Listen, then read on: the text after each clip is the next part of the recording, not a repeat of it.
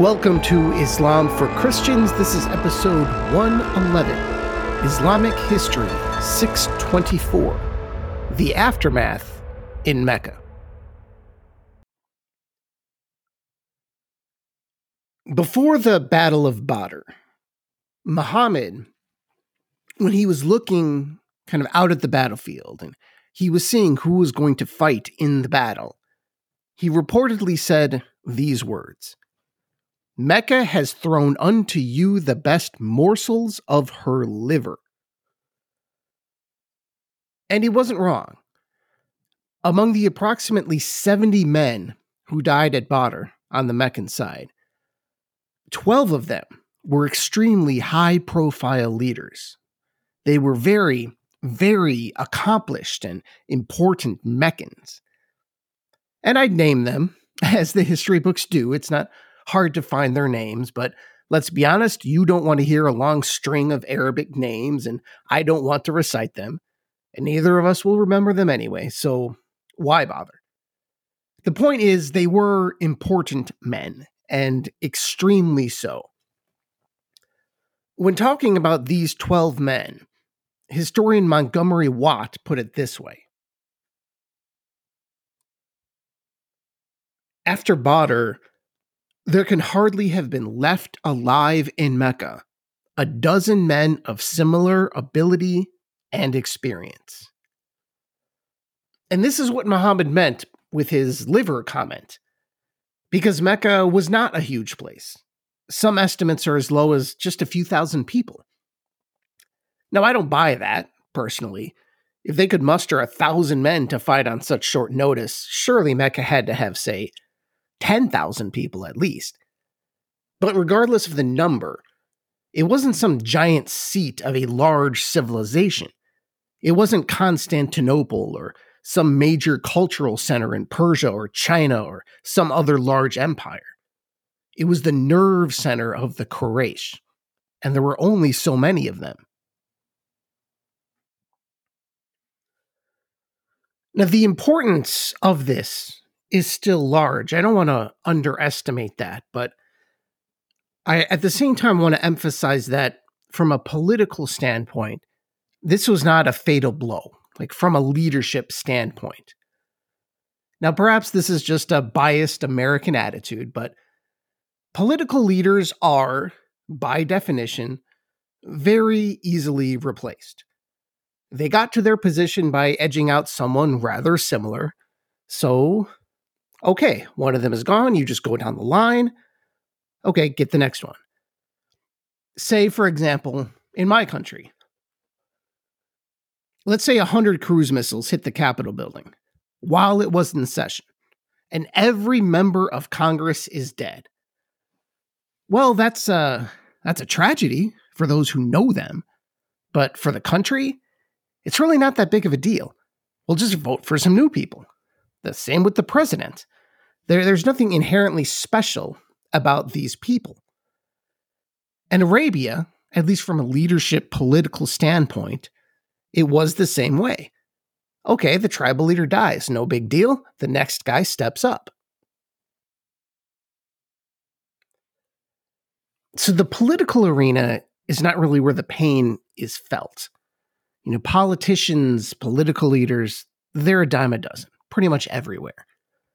But where you can feel the pain a little more acutely is places like in commerce or the military. Places, you know, with men who have actual expertise and skill. People with relationships and connections with other tribes. People who were known for getting things done. And Mecca had lost quite a few of those people. Many had been leaders, but they were also competent in these other areas. But back to the politics, there was a bit of an advantage in this for the Meccans. It resulted in the consolidation of power by one man, which is a pretty good way to get things done, especially in an emergency. So for the most part, Mecca's loss here was Abu Sufyan's gain. there wouldn't be a repeat of the Badr situation, with so many people doing their own thing and making rash decisions. There would now be a somewhat unified command. No one of Abu Sufyan's stature remained. So, in the aftermath of Badr, Abu Sufyan was able to pick up the pieces in a very autocratic way. And he took action, forbidding the mourning of the dead, taking all of the money from the caravan that had escaped Badr, and putting all that money and material toward a military buildup. And he was going to get back at Muhammad sooner rather than later. Actually, he vowed he would have nothing to do with oil or women until he had carried out a raid on Muhammad's people. Now, I'm not sure what the oil part of that means exactly. My guess is it's some kind of a hygiene thing, but the women part is pretty clear. Abu Sufyan was trying to project himself as a very concerned leader, showing that he cared more than anyone else at righting the wrongs that had been done at Badr. And that was great for him. But for his wife, this was just another blow. And by wife, I mean Hind, Hind, not the other one. We'll get into that in a minute. So for her, for Hind, in addition to losing most of her family at Badr, now Abu Sufyan was adding celibacy to her list of grievances. And you will see later how this woman challenged that energy and frustration. But in the end, Abu Sufyan would not have to wait all that long for his oil and women. Because after 10 weeks, he had already gathered a few hundred men for a raid on Medina. There wasn't much to this. They decided, okay, we're going to go to the outskirts of Mecca, and we're going to stay with a sympathetic party. Now, obviously, this must have been a very large piece of property, to keep these people hidden and everything, because in the end, they didn't end up fighting anyone. It isn't even known what the plan was exactly, other than to go there. And it's entirely possible that celibacy was wearing on Abu Sufyan, so he just had to do something once he got there to fulfill his pledge and void his self-imposed vow of celibacy.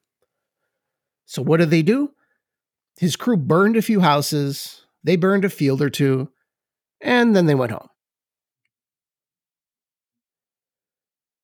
So, technically, the Meccans had attacked Mecca, or somewhere close to Mecca.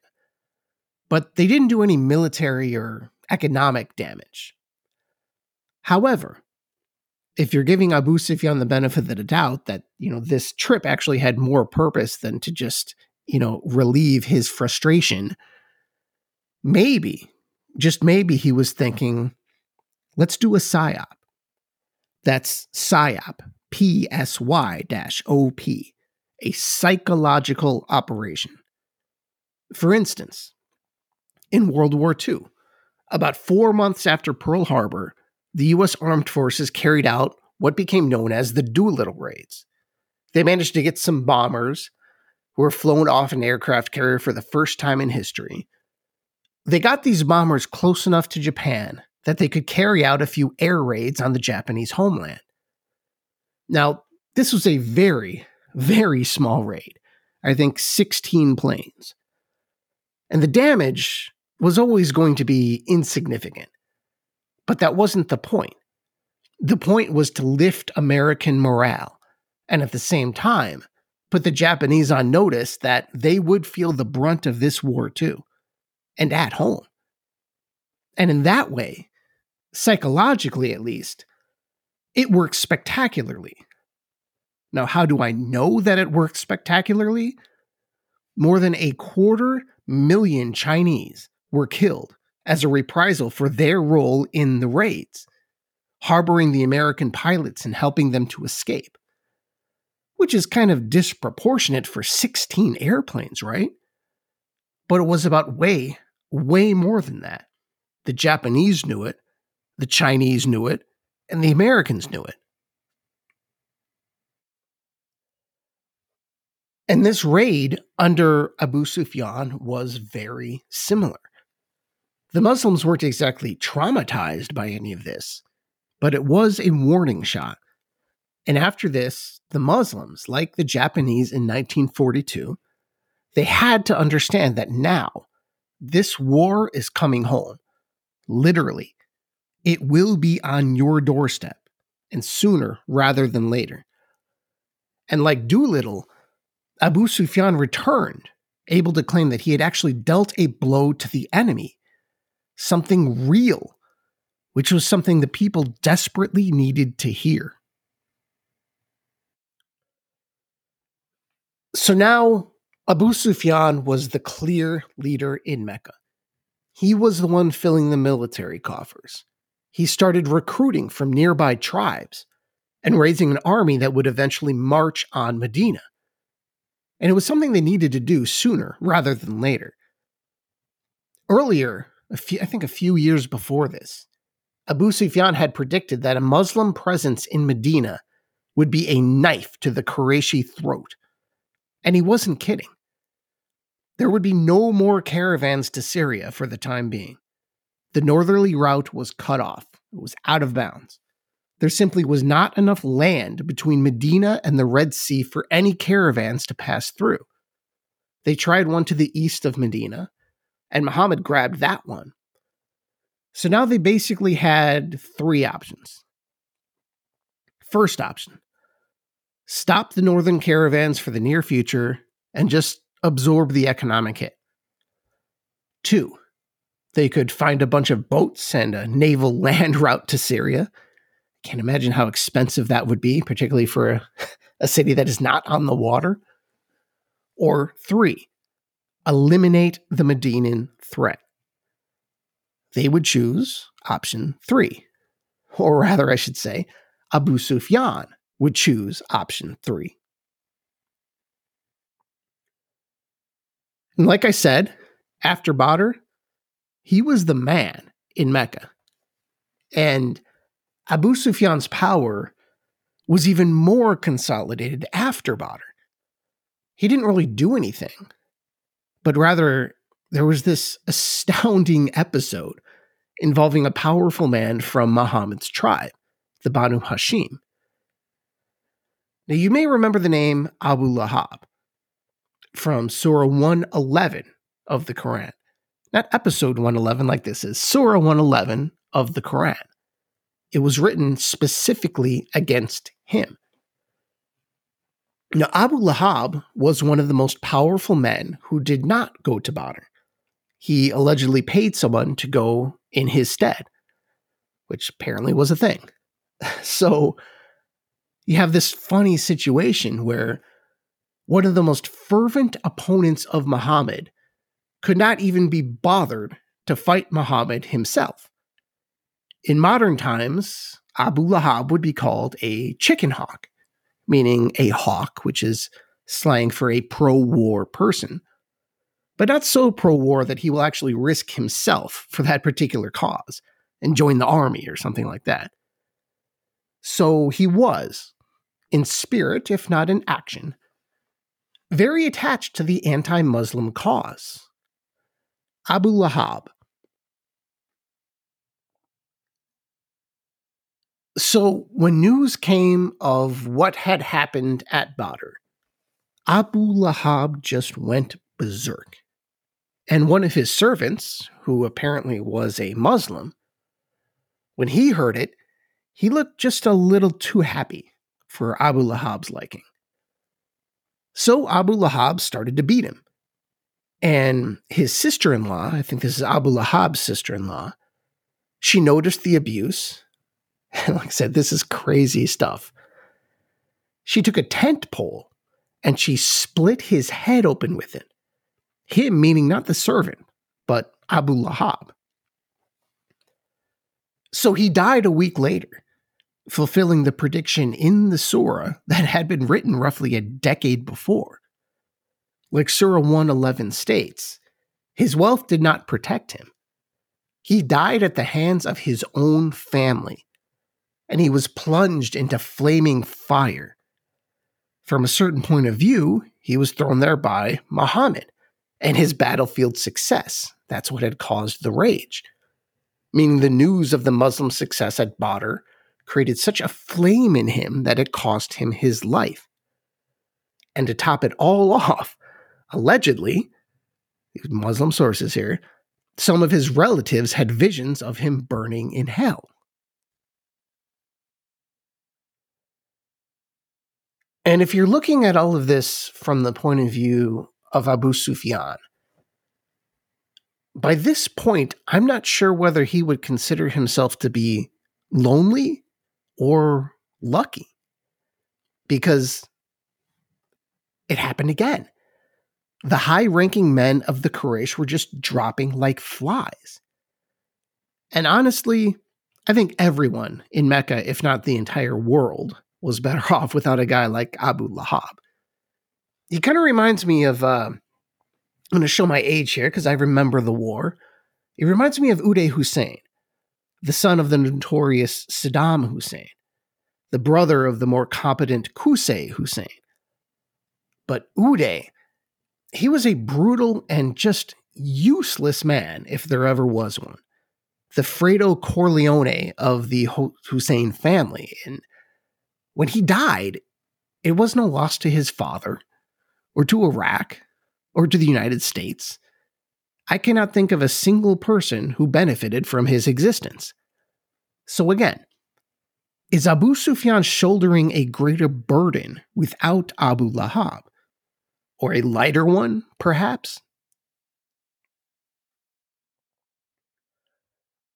And while we're on the subject of brutal dictators and their sons, I should note that Abu Sufyan had lost one of his sons at Badr, and another one was captured. These were children of his other wives, not the infamous Hind, who lost dang near her whole family at Badr. So Abu Sufyan's son, Amr, he was in Medina as a POW. And what was the reaction of Abu Lahab to this whole situation? Basically, he said, well, they can keep him. As long as they like, they can just hang on to him. Because really, why lose both a son and wealth, he is purported to have said. Great father, huh? Now, Amr, in case you're concerned, he was eventually released. Perhaps Abu Sufyan was using Muslim morality against them and against Muhammad. He probably knew they weren't just going to kill a POW and just because his father happens to be a sociopath. But in that way, I guess he kind of won because he got his son back and he didn't have to give up any of his treasure. And on the societal level, once again, Abu Sufyan would go back to attempting to set the tone for Mecca. But after a while, his directives just proved short-lived. For example, remember I mentioned there was a ban on mourning. This eventually gave way to great mourning. But when he had lost control of that, slick little fox that he was, he then just used that to whip up patriotic fervor. And many would actually end up ransoming their relatives who were in Medina, despite the cold-hearted example that Abu Sufyan had set.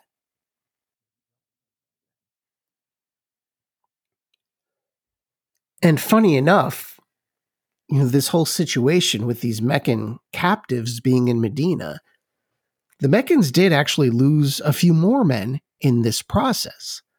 Not because they were killed, but because their mere presence in Medina actually caused a conversion to Islam. There was a man named Jubair who stayed in Medina and heard the call to prayer and some Quranic surahs. He didn't convert on the spot, but after a while, he did. And then there was Umair, who came to Medina with the story that he was ransoming a relative. But in reality, this guy had a poison-soaked sword with Muhammad's name on it. I mean, not literally, of course. He was coming to kill Muhammad. And he was doing this because he felt he had nothing left to lose. And he would murder-suicide the victor at Badr who had done so much damage to the Quraysh. Eventually, he did get his confrontation with Muhammad. However, and keep in mind these are exclusively Muslim sources, Muhammad already knew exactly what he was going to do when he came to do it.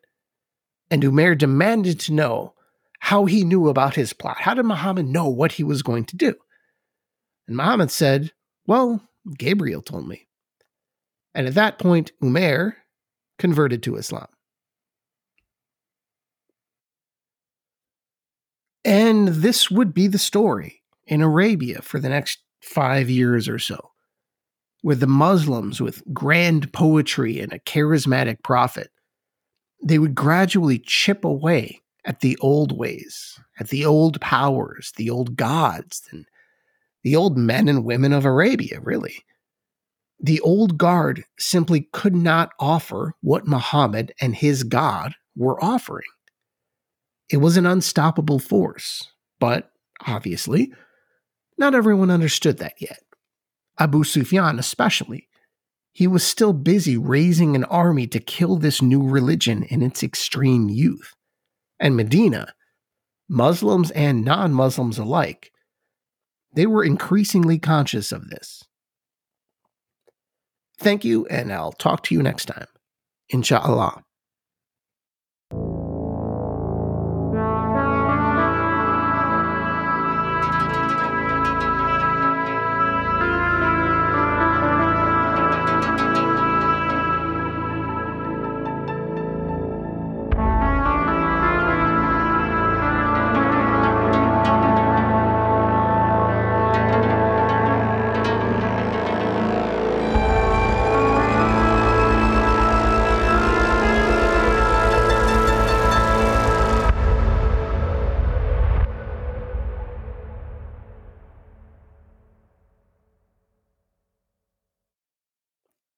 Thank you for listening to Islam for Christians. Please subscribe wherever you get your podcasts. And if you want to keep this show ad-free, you can also visit my Patreon page and subscribe. I'm at patreon.com/Islam for Christians. That's patreon.com/Islam for Christians.